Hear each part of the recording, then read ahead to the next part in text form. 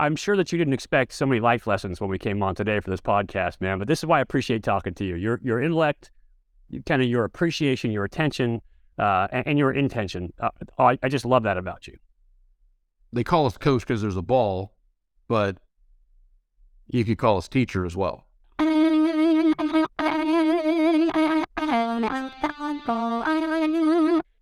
Hey, everybody. Welcome back to Bear Insider, Ultimate Insider Podcast. I am Mike Pawlawski, and today we have Peter Sirmon with us. And I love Peter. As a quarterback, I'm not supposed to love defensive coordinators. I'm not supposed to love walking in that office. But I love walking in his office and having conversations because they're so much deeper than just football or just X's and O's. We always talk about life and everything else in general. Today, we are talking about the defense, however. And so we're going to bring you that. Spring ball just ended. First off, Peter, welcome to the podcast. Good to be here. And, I'm thankful that you enjoy the conversations because there's some people that don't like talking to me, Mike. So I appreciate that we connected. Yeah, that's great. So we just finished spring ball, and you got to look at your defense. Got, 15 full go reps, as it were, in the spring. Tell me just kind of general observation, what you think of the defense so far.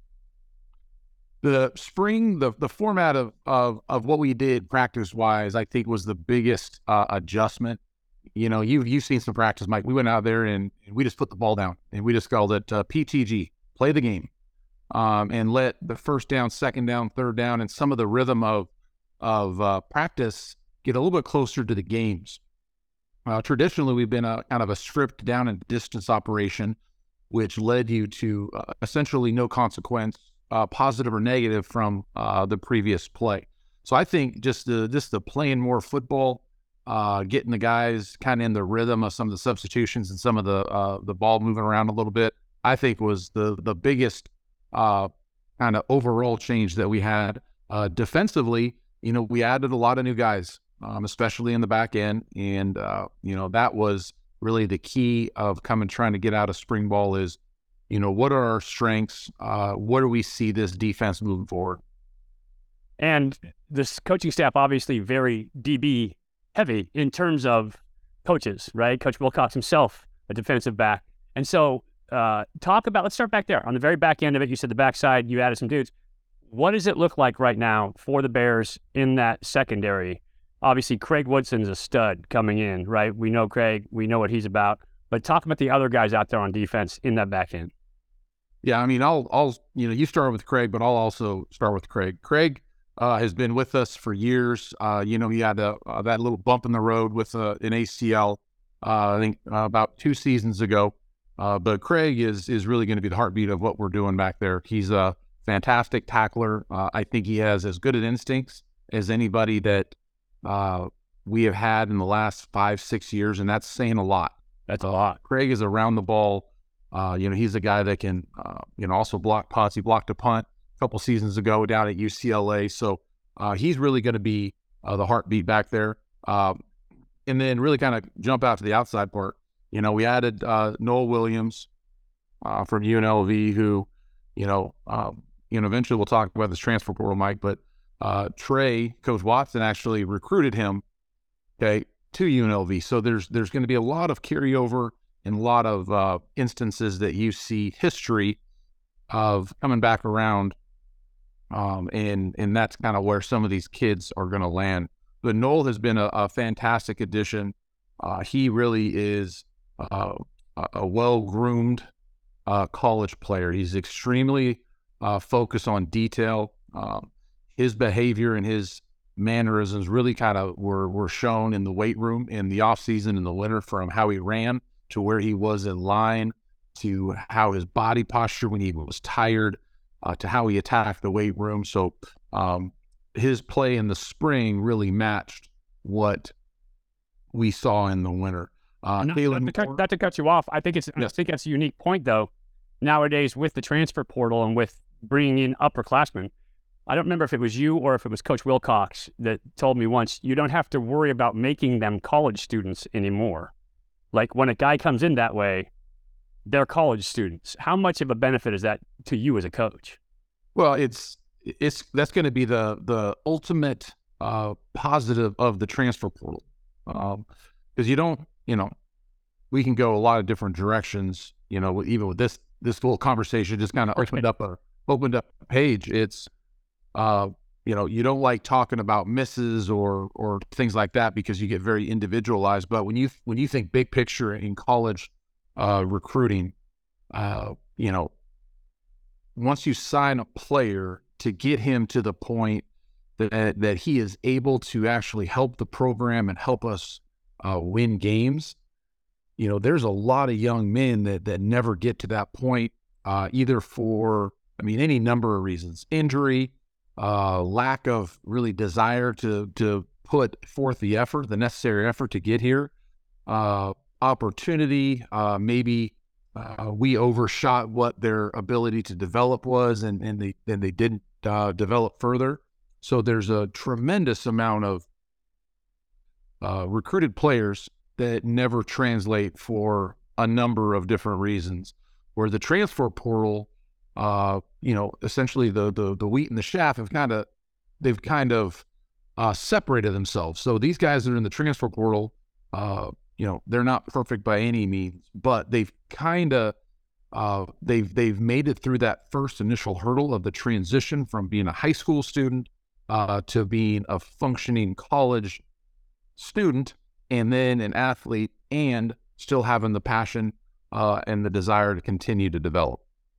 And we'll talk a little more about transfer portal, because like you said, it's so deep at this point that we'll talk about it. We'll touch on that in just a little bit. We were talking about the defensive backs. We ended up with Noah Williams. Let's move on here. Yep. Who else on that backhand? Yep. And then we added Kalen Moore from Colorado. Kalen's a player that I think could play the nickel position for us. I think he could play the corner position for us. And Trey and Terrence rotated him. And they had a really nice plan, I thought, of getting him acclimated. And that's not an easy thing to do. So that's very complimentary of Kalen to be able to play on the outside part of the field, and then to be able to even within spring to be able to jump inside and give us some nickel reps as well. Another guy on the outside, Lou Maja, has continued to take those steps. And, he played quite a bit for us right prior to the Colorado game. Then he ended up, getting dinged up in the Colorado game, and he really wasn't available to the degree that we would have liked him to be, and as he would have liked to be. So it was good to get him back. He really had some flash plays as a true freshman, and we really need him, and he really wants to take that next step of being a more consistent performer, going out there and getting an opportunity to play against some of the best wide receivers, and continuing to get better as he develops. Oftentimes that growth year, right, that sophomore year, and the injury gives you that impetus, that focus, all those things to kind of make you a better player. And knowing him and seeing what he was like as a freshman and kind of the program he comes from in De La Salle, I expect him to take that jump as well. Yes, we expect him, and he, quite frankly, he needs to.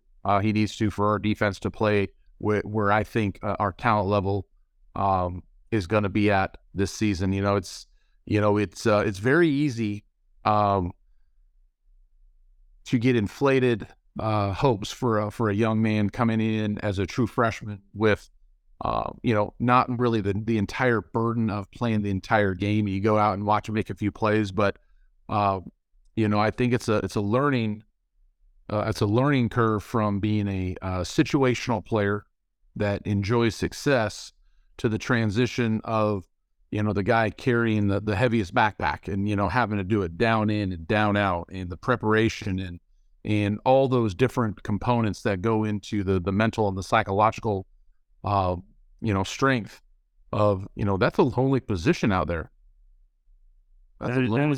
Yeah, you are on an island at all times.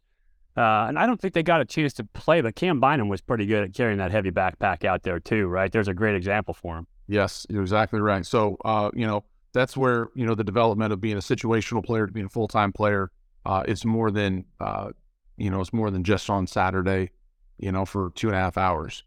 Another guy on the outside, Jeremiah Irby, we really like Herb Dog, again, but he's going to be, that exact same situation that we just referred to with Lou Maja. That's where Jeremiah is going to find himself. A relative unknown, come in extremely hungry, played as a true freshman, made some plays, showed the willingness to to be a physical tackler on the outside. But then as his workload increases, it's that mental aptitude, it's that resilience to a bad play, how you bounce back. So Irby is just really a year behind of Lumaja. So, both those guys are in different tracks, but both the same challenges. And he made one of the greatest interceptions I've ever seen. Like early on when we first saw him on the field, he made that turn back spin, catch the ball last second. Like, it was incredible, especially for a true freshman. Mike, that game, that game, you could argue won the game. I mean, that play won the game for us. The way he spun off that and tracked the ball and the coordination and the eye hand, and then get his foot down. Yeah. I mean, yeah, it was one of the great interceptions I've seen in, almost 4 decades of football. So it was pretty impressive. I would agree. And then really the last guy that got a bunch of reps on the outside was Isaiah Young. Isaiah's been with us for several years now. And, he's a guy that can play, he can play inside, he can play outside, and it's good to see him continue to grow and compete. So, and that was one of those positions. Obviously, injuries was a big piece of it, which is why Jeremiah got to, a lot of reps out there at that corner position, was because you had some injuries. So that's a big place. Obviously, you guys have focused on in the offseason, trying to kind of get some stuff in. I'm sure the corner is always a spot that you want to bring dudes in and get them to play, because it's tough. Their best friend, however, and we'll jump here now, is that defensive line, right? A corner's best friend is the pass rush.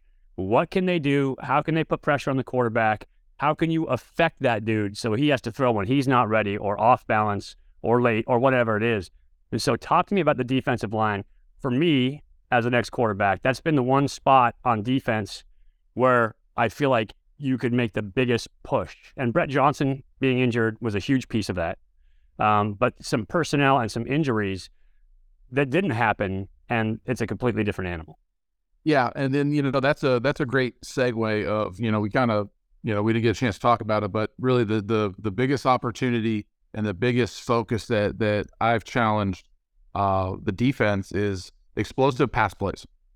Explosive pass plays, we were not good last year. And those are any plays over 15 yards. So right now we're throwing all X plays into a bucket, regardless of the down, regardless, anything 15 plus for our own self. Everybody has different, some people evaluate X runs and X passes differently. And, they all go in the same bucket for us. I think we're number 2 or number 3 in the conference in X runs against. And we weren't very strong with X passes against. And that is exactly to your point.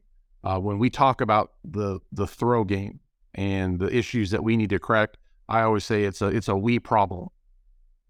It's the defensive backs, it's the D-line, it's the linebackers in zone coverage, it's how we rush the quarterback, it's how we tackle the ball once the ball gets thrown. So I think your point of the defensive line is a appropriate segue into talking about them and how those guys are going to be instrumental in the throw game. In the last 2 years, I felt really good about our numbers of what we had when we first started the fall. Right. And unfortunately, there's been, sometimes you get a rough run of it, and, some of those guys are no longer available. So getting these guys back, getting Stanley back, in the spring, getting Brett back, on schedule to come on back, Derek Wilkins to come on back, Akili Calhoun to come on back. I think if our guys continue to stay healthy, I think you're going to see more interior players with a greater workload than we've had in the last 2 or 3 years. That's a big point of emphasis for us is, how do we get those guys, the guys that are coming back, how do we get them healthy and up to speed? And then how do we continue to distribute that workload and really get everybody the best reps and the best opportunities to play fresh and to continue to, we need to continue to be more disruptive up front in the run game and the throw game. Yeah, and to your earlier point, having your D-line with so many injuries and your corners with so many injuries, it makes it tough to be good against explosive passes. because no matter how good the kids are you recruit when they're young and when they're inexperienced, people are still going to take advantage of them. I would look for that number out there. I'd look for the fish. Who haven't we seen before? Let's go after that guy. And if I'm not getting pressure, and again, no knock to younger players, they just don't have the experience, the reps, the time put in to make it happen. That's just naturally where you attack, and you play in the Pac-12. It's as good a conference as there is, so guys are going to be able to take advantage of those mismatches. Yeah, and 2 years ago, the offensive style, probably not the offensive style, but really the skill has tremendously increased. As much as we talk about the transfer portal helping us, it's always relative. As we increase, the tide is rising, and all the boats are improving. And in the past, some of these offenses, they couldn't fix their recruiting errors. Now, there's really not a recruiting error anymore, because you can fix it immediately from somebody else. So the style of play and the efficiency that the offenses are throwing the ball right now in our conferences is actually quite remarkable. Yeah, and let's talk about that real quick, because you are facing different stuff. That a lot of the air raid concepts have become standard concepts in the Pac-12. You look at the guys who come from that air raid tree, and you have Oregon was running it last year. They'll be running it again. Washington State was running it last year. They'll be running it again. USC is running it with Lincoln Riley, who probably runs it as good as anybody in the country in terms of what he does. Chip Kelly runs a lot of the same concepts. His run game is more unique, but he runs a lot of the same concepts. You're going to have it down in Arizona State. So you're going to face that air raid type system where pass, run, screen options all work against you at the same time, and it makes it tough on your side of the ball. It really does. And it comes back to, like defensively is how many snaps in a game can we play coverage that we are challenging throws. In the past, I can go back 4 or 5 years ago, we were a big, what I call it, a zone quarters team, not a hard pattern match, or some people call it a vision quarters, however you want to see it. And a vision quarter philosophy is see the ball thrown. You're going to give up completions. You're not going to contest easy throws, and you're going to tackle. And you're really just going to try to wait it out. Will they make a mistake? Will they miss the smash concept on 1st and 10, get to 2nd and 10? Where the efficiency and the completion percentages and the accuracy of the quarterbacks has tremendously changed in this air raid-ish style of play that we're all seeing. And I think you can go back, and I think you're seeing the rise of 7-on-7, which is insignificant in how you feel about it. I see a better development of the throwing and catching of the football, and the better understanding of, if you go out and watch these guys practice, you'll hear the word grass, find the grass, find the grass, find the grass, find the space.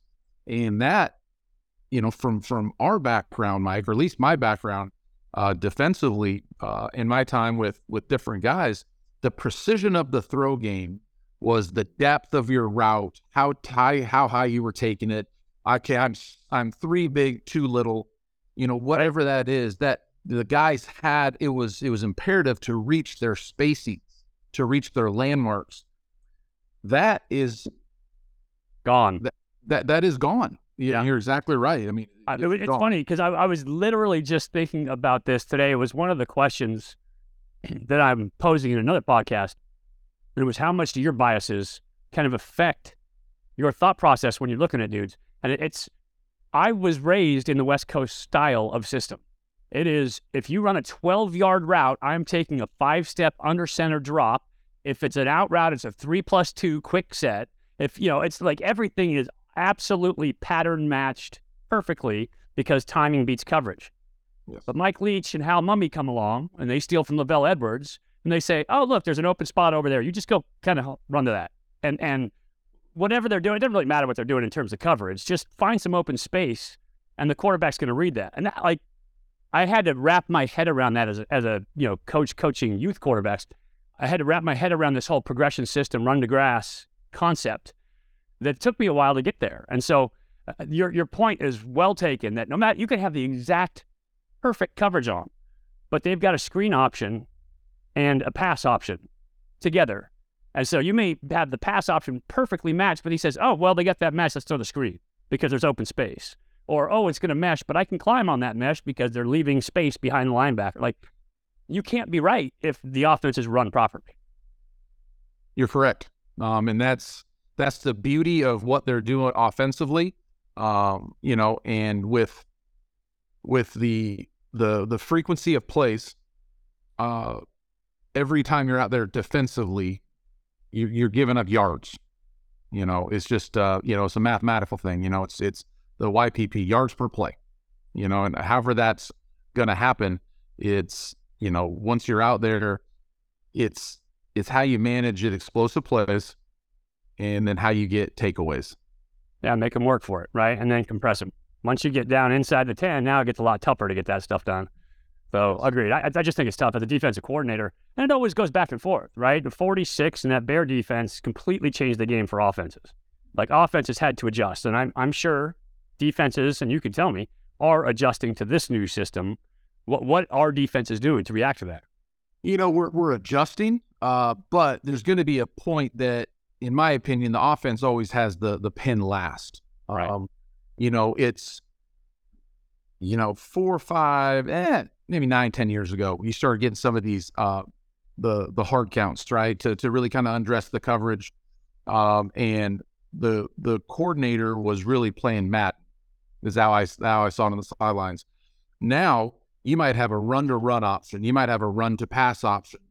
You might have all these different tags that we only get 11. I have to provide a box. We can have a guy in or out of the box, but there's always going to be a point of, all my 50-50 guys, something has to win. You can't allow a 50-50 player, an overhang defender in quarters. Something has to win. Something has to be, what you play first and what you play second based on the picture that you get. So when they can make adjustments post snap off of a number and leverage, if quarterback is, can handle some of the pre-snap shells and the post-snap shells, those are going to be really challenging for us. But it's still the execution. What I find is, talking to offensive coaches, they do have literally all the answers. However, let's make sure we understand there's still 11 people haven't execute. There's still a snap count.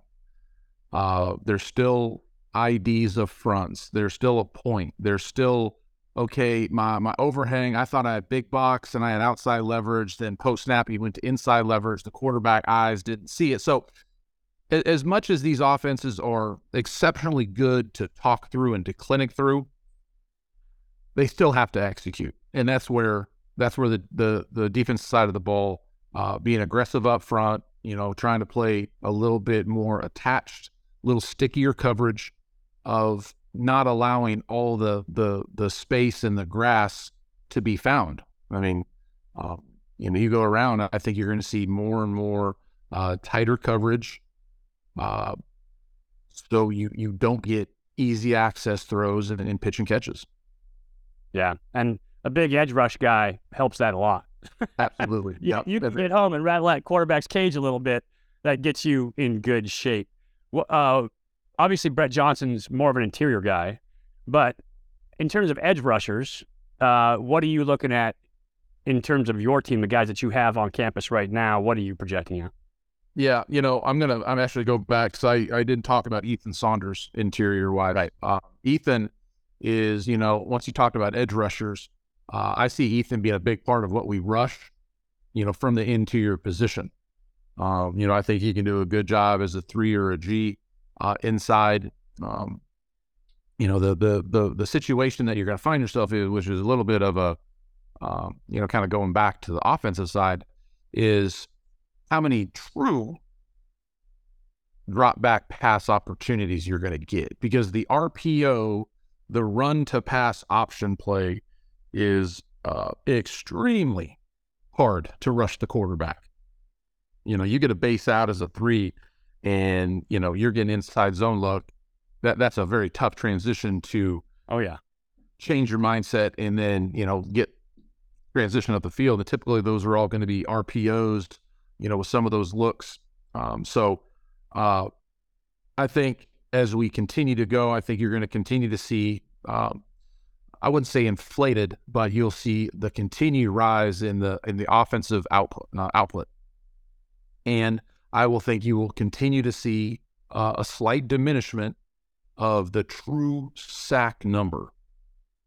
As offenses don't get, some of the more traditional drop back pass games, and the ball is RPO'd out. And even on some of these, you put the ball on the plus side of the field, is third down, or is third down, second down. So the traditional times I was getting to, hey, it's third and more than 6, we're going, boy, it is, if you give them a bad box, from my point of view, and they want to run inside zone on it, you can't rush the passer on those, the kind of down and distance. You're like, oh man, is this 2 down territory? Right. And, you have to identify, is their efficiency drop back pass, is their efficiency better than the RPO game and taking what you give them in terms of yards per play? And not only do you do that, but you have to do it within 25 seconds. Yes. So that's where, I think the rushes, I think we're going to have to find another sweet spot in terms of how we identify our impact.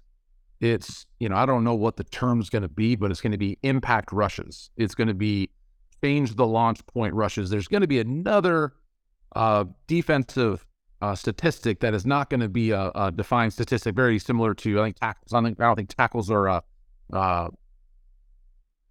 a recognized statistic. There's a stat, but it's a little bit harder to navigate than rush yards. You know where the ball was thrown. You know who caught it.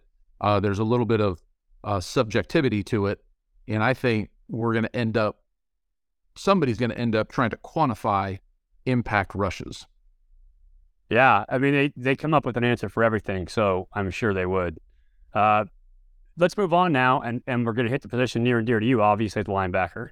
And your boy is back there. One of the dudes that I love watching play because he is always in the right spot, and he is clearly a leader on the field. And he's a guy that, it seems to me, just from watching him, I don't know Jackson extremely well, but it seems like he just has a passion for the game, right? He's out there, he's leading, he's playing hard, he's doing the right things. And so I've enjoyed watching him. Let's talk about Jackson first, because he's clearly the centerpiece of that linebacker crew. Yeah, Jackson is, I'm proud of what Jackson has done, in terms of he's been a better football player every year than he was the year before. And for me, that's probably the highest compliment as I can pay a player. It's period. That's a great, you just keep getting better. You keep getting better. And, that goes to, there's a lot of facets to that. There is availability, opportunity, and then desire. All those things, none of them are worth the darn without the other. And you have to have all of them to be a player for an extended period of time. So I think those 3 things, he's continuing, and I expect him to get better again this year. There are things that I want him to do better, challenge him to be more of an impactful player. We need more interceptions. The Colorado, the beautiful play between Herb and him and the Stanford game is our best players need to not just make their plays, they need to make impactful plays that can help our team win. And that's hustle plays. Make plays, yeah. Yes, it's, if we all just do our job, that sounds good, but the best players got to make the plays. Yep. And that's where Jackson's focus is, not to diminish making contact. I'm not asking him to be a home run hitter and not a on base guy. It's, you got to make your plays, and when the opportunity presents itself, you got to help us win the game. And then, it's been great. We brought in Sergio Allen from Clemson. And, the guys that we brought in, I think we did, right now, knowing the guys for about 5 months now. I think the best thing we've done on defense is bring the right type of kids in. And that is, that takes some background work, that takes some gut intuition, because when players leave programs, you don't always get there's a reason, the real stories. So you have to talk to a young man. You have to talk to somebody you trust, because the same way that when anybody leaves a program, none of us are in the business of preventing a player from getting an opportunity. But you also need to be able to distinguish between, okay, why didn't it work for that player? And, the guys that we're trying to hone in on are guys that want to, maybe at a lower level, they want to consistently compete against better players on Saturdays. And then the other kind of player is you're looking for a very talented player that is behind a first-round pick. That's behind a talented player, right? Pick. Yeah. Serge is one of those guys. You watch Clemson year in, year out. Just because you can't play 80 snaps at Clemson doesn't mean you're not a quality player. It's just that some programs are at a point recruiting that it's they're stacked. They're stacked. And I think this is the really positive part of the transfer portal is it gives the guys the flexibility to find a place that they can contribute. But Serge has been a great addition to us. And really a guy that I'm super excited about, Mike, is Caleb Elamzor, KJ. He, from Monroe Catholic, he has taken a tremendous step. He was an edge player, really, from what we recruited him, he was an edge player. He was a very disruptive edge player in high school. And had I been his high school coach, I would have played him on the edge too, because guys couldn't block him. Right. He played that spring season. He popped an ACL, and then he came to us, and then he was really kind of in that rehab, getting back on the field. We've played him inside. We've always projected him as being an inside player. Last year, he was rehabbing himself through it. The playbook wasn't quite making sense, but KJ, this entire offseason has really, really, really dedicated himself to the mental part of the linebacker position. He's spent countless hours, sitting down with myself, with Coach Taylor, really a lot, with Coach Taylor in our meeting room, it just prepared himself. And he had a fantastic spring. If there's anybody at the inside linebacker room that I would give a most improved, it'd be Caleb. So nice. That's exciting for him. Blake Anzalatis is still, he's in there fighting with Serge and KJ, playing what we call the Mike linebacker position. Blake is as tough a kid as we have on the team. We just got to continue to keep him available. He's got some nasty to him. He does. He's an extremely explosive athlete. He's a violent finisher. We just need more availability, and that's something he's taken a good hard look at, and he's doing everything he can to become available more often. Nate Ricina is another quality player. Monta Vista, had a chance to watch him play a ton of high school games, played safety, played wide receiver, returned kicks, and he's another player that we're really, really thankful to have, and he'll continue to get better, and he'll keep getting opportunities. And we moved Hunter Barth from the safety position down to linebacker, and I think that's a better spot for him.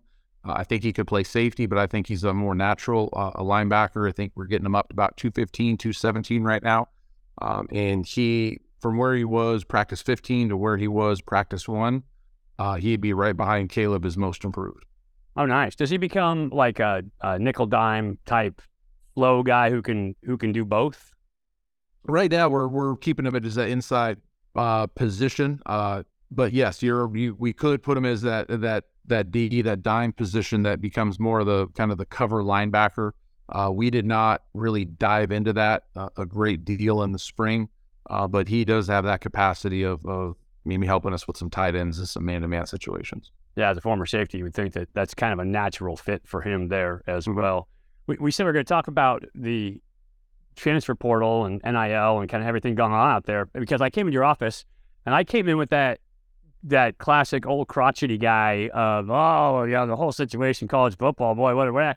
And you had a unique take on it that just kind of spun me, and I'm like, you're exactly right. So talk about that take about today's age of college football. I think where we're kind of at, and, we were all exactly where you were, Mike. So this is not something that, we've embraced and just, without a lot of talking and heartache. But what we found is the best way of taking this situation is to embrace it. How many stories do we all have? Oh, back in the day, back when we used to do triples. We care, but nobody cares, right? We care because you did it. We did it. But for it being our livelihood, it's everything with your eyes forward. And we talk a lot about chaos. Where there's chaos, there's opportunity. I don't care what field you're in. There's always going to be people that navigate chaos well, and there's going to be people that navigate chaos poorly. Where we need to situate ourselves and within our parameters of how we work, which is a whole structural thing, right? From the university, from the conference, from TV rights, distributions. I mean, it is a holistic approach that our conference has to take. And then for us, what's our niche? What's our sweet spot? And we need to embrace that sweet spot of first of all, identifying it. And, we're trying to continue to navigate of, where do we make hay from the high school kids? Where did JUCO players fit in our program? And then how do we supplement our program through the transfer portal? So we don't have it all figured out. No one has it all figured out. Right. Because it's still morphing. It's still changing every day. It is. And as kind of the guidelines continue to move around a little bit, and the guidelines that are enforced and the guidelines that aren't enforced, you're going to see different programs take different approaches. And, that's for everybody to figure out for their own building and their own university. What's their comfort level? What does the football program mean to the university? There's so many more dynamics. And then, what is the support at your university look like, and what are their tolerances as well? Yeah, and so much goes into that mix. As we talked about, I'm writing a book right now on these personal development properties, these philosophies, and you hit on one of those human truisms that's you can either ignore and bitch about your circumstances and the problem, and you can extend it and create more problems and more anxiety and more issues for yourself, or you can face it, take it on, own it, and get through it, right? You can bitch about it or you can be about it. And kind of the way your approach to me is the perfect approach is like, hey, this is what it is. So we got to live in this environment. Let's go. And I love that. It's, there's so much changing in our, you hate to say it, but when you start hearing people talk about changes, you're like in your space, whatever space that is. And I think every profession is feeling that. I don't know how much subtlety there is in these spaces that are changing. I think what we're feeling right now in all professions is a tremendous, uneasy shift in the way that things have been done. Yeah. And, I think, you hear people talk about growth mindset or fixed mindset. If you're not in a growth mindset, if you're not willing to adapt, right? If you're not willing to Mike, you brought up earlier, some of our biases from our previous experiences. Those need to be experiences, not biases. Those need to be part of the education of understanding yourself, understanding where you're coming from, understanding the lens in which you're seeing things, but the ability to grow through that, which that's where you'll see a separation in every profession. It's Yeah, the you delve ability. into the richness of your repertoire, right? Like I had this Exactly. experience, which I can add to this discussion.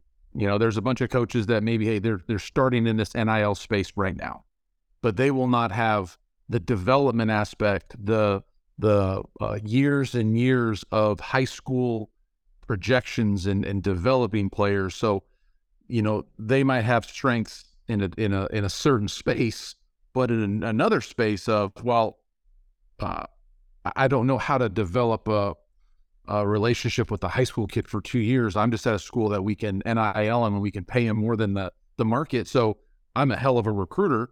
Well, you should be a hell of a recruiter if you can You got a big checkbook. Yeah. If you got the biggest checkbook, if you can't recruit kids with a big checkbook, then I don't know what you're doing. So it's, typically the guys that pay the most for the NIL are it's kind of odd that they're the best recruiters. It's amazing how that works, isn't it? So your prediction, does the transfer portal and NIL, does it become the smaller schools, the FCS, the Mountain West, that kind of stuff? Does that become the feeder system where high school kids now go? And I just think about this because I work with high school quarterbacks all the time. High school kids now get recruited. Some of them make it out, right? The superstars make it to the big schools. But then do the other kids go and kind of cut their teeth in the smaller schools and then pop and take the ride up the ladder? What are your thoughts on that? I think there's 2 parts to that, Mike. I believe that the smaller schools will be feeders. I'm not sure that the way you described it is how they will become feeder schools. I don't know if kids will look at the way that maybe you're looking at it as a sure. Everybody thinks they're an all-star. I get that. And that's something that I don't see that changing unless there is an extremely strong coach, mentor, mother, father, uncle, something has to be extremely unique, and that player has to be accepting of a different narrative. Yeah. And that's, we all know people, and we all know competitive men, talking about football, competitive men, they, honest to gosh, think they can do anything. They have to. And that's the strength, and that's also the blind spot as well. It's sometimes we don't have appropriate awareness, but to have appropriate awareness, you don't do great things with self-doubt. Yeah. Or if you do, you fight through it. But like going and pushing and believing in yourself and doing things that either people thought you couldn't do or you didn't think you could do, but you're extremely driven.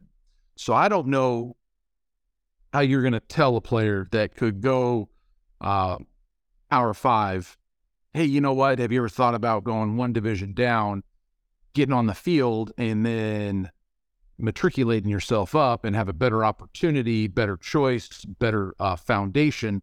I just don't know if that is going to be digestible for a young man. I just don't know. I would agree with that 100%. I think if it happens, the system forces it to happen that way, right? There's just no opportunity at the next level. I've seen a lot of these FCS schools, Portland State and other schools that are saying our recruiting classes are great because the NIL is keeping some of these high school kids out of being, accept or recruited by the larger schools. And so I just think that the system creates that dynamic potentially, but you're right. I'm around, I can't tell you how many D1 players I'm around every year in high school football, when the reality is you see very, very, very few of them in high school football. And that's true. And really, I think the transfer portal is really going to keep the levels really exactly where they are. The guys that were recruited to our level that aren't playing are going to find, I think all the talent is going to find its appropriate space, its appropriate level. The guys that aren't quite, they're 2s and 3s and they want to be 1s, they might have to jump down 1 division. They might have to jump down 2 divisions. But the guys that are all conference guys in some of the other divisions, they're going to jump up So I think what you're going to see is a leveling out of the talent competing against appropriate talent.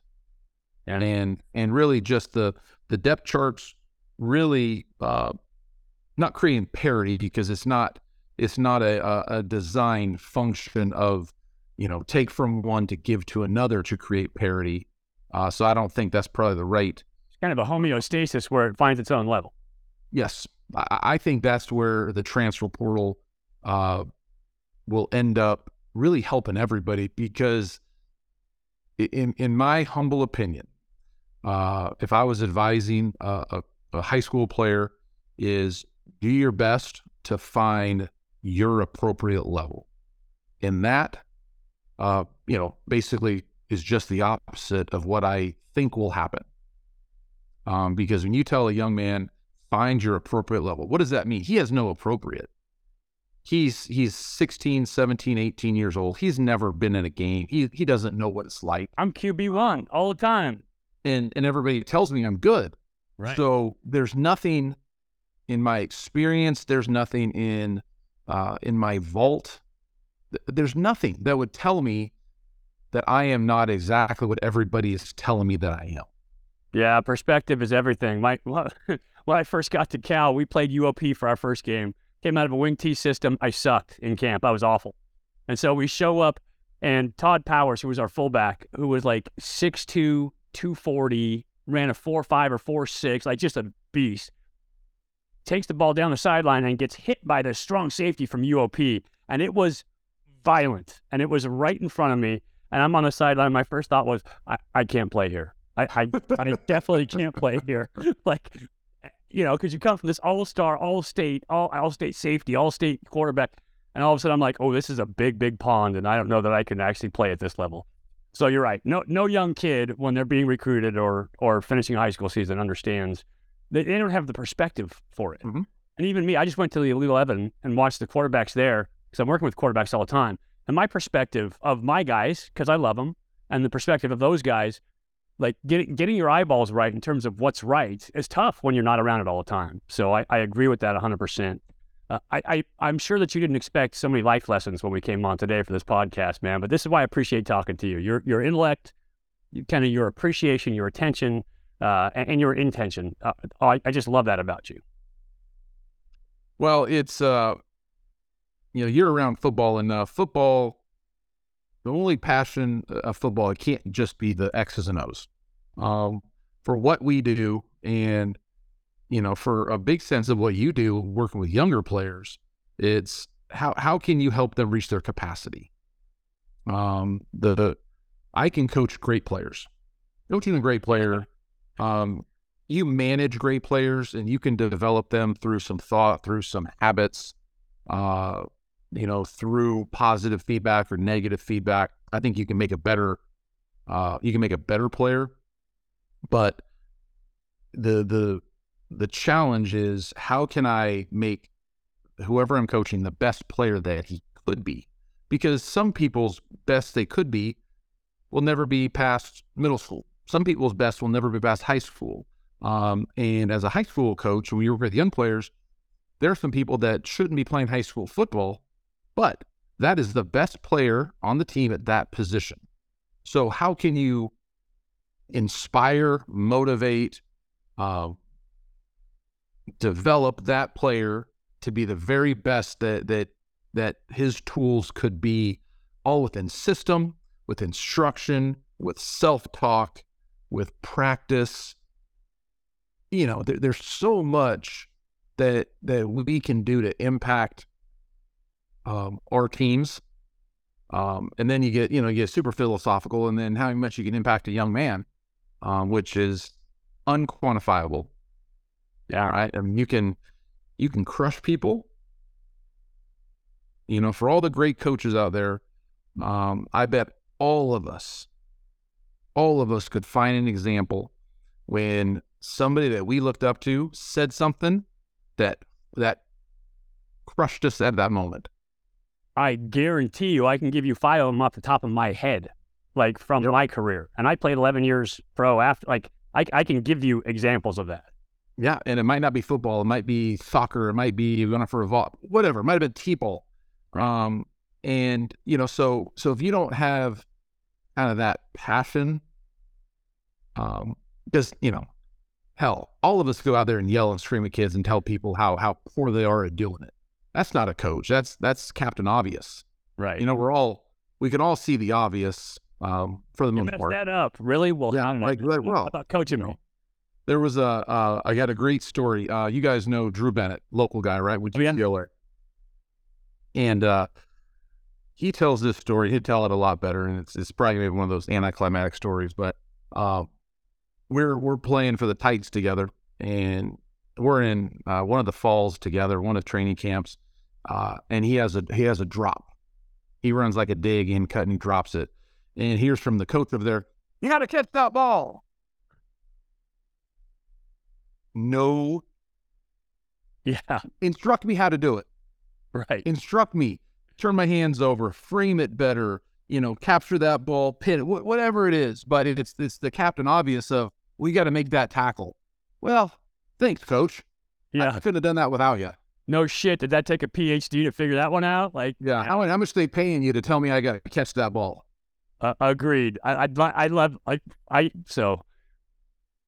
Having a little bit of experience, right? Having played for so long, I will love being on a football field and hearing somebody, "Oh, you got to meet that tackler," whatever it is. And I'll look at one of the other coaches and I'll look at him and just say, "Great coaching over there. That's what's going on right now." It's so funny.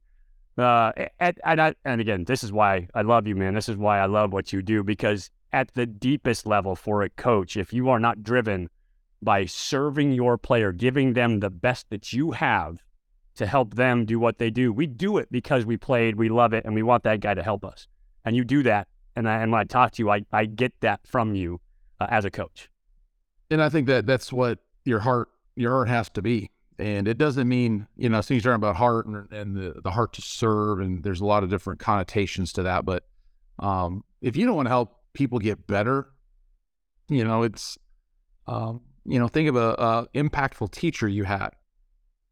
I can think of Mr. Sowers, my math teacher back in middle. I mean, I can, there's all sorts of stories, and, they call us coach because there's a ball, but you could call us teacher as well. Without a doubt. My best coaches have been my best teachers over the course of my life. I appreciate you coming on here today, brother. We got deep and philosophical, which is awesome. I love that part of it. And I love having these conversations with you. I look forward to seeing your defense this fall coming out and kind of what they grow into, what they become. Well, that makes two of us. Really excited about the guys we're adding. We're continuing to be as aggressive as we can while being mindful with any additions that we're bringing in, and just doing everything we can to put the best product on the field with the best coaches and give ourselves a chance to win more games. Awesome. Thank you again. Thank you to everybody at home listening to this or watching this. We appreciate your attention to this as well. Always trying to bring you the insights on Cal football and hopefully some life lessons like today as well. For Bear Insider, Ultimate Insider Podcast, I'm Mike Pawlawski. As always, go Bears.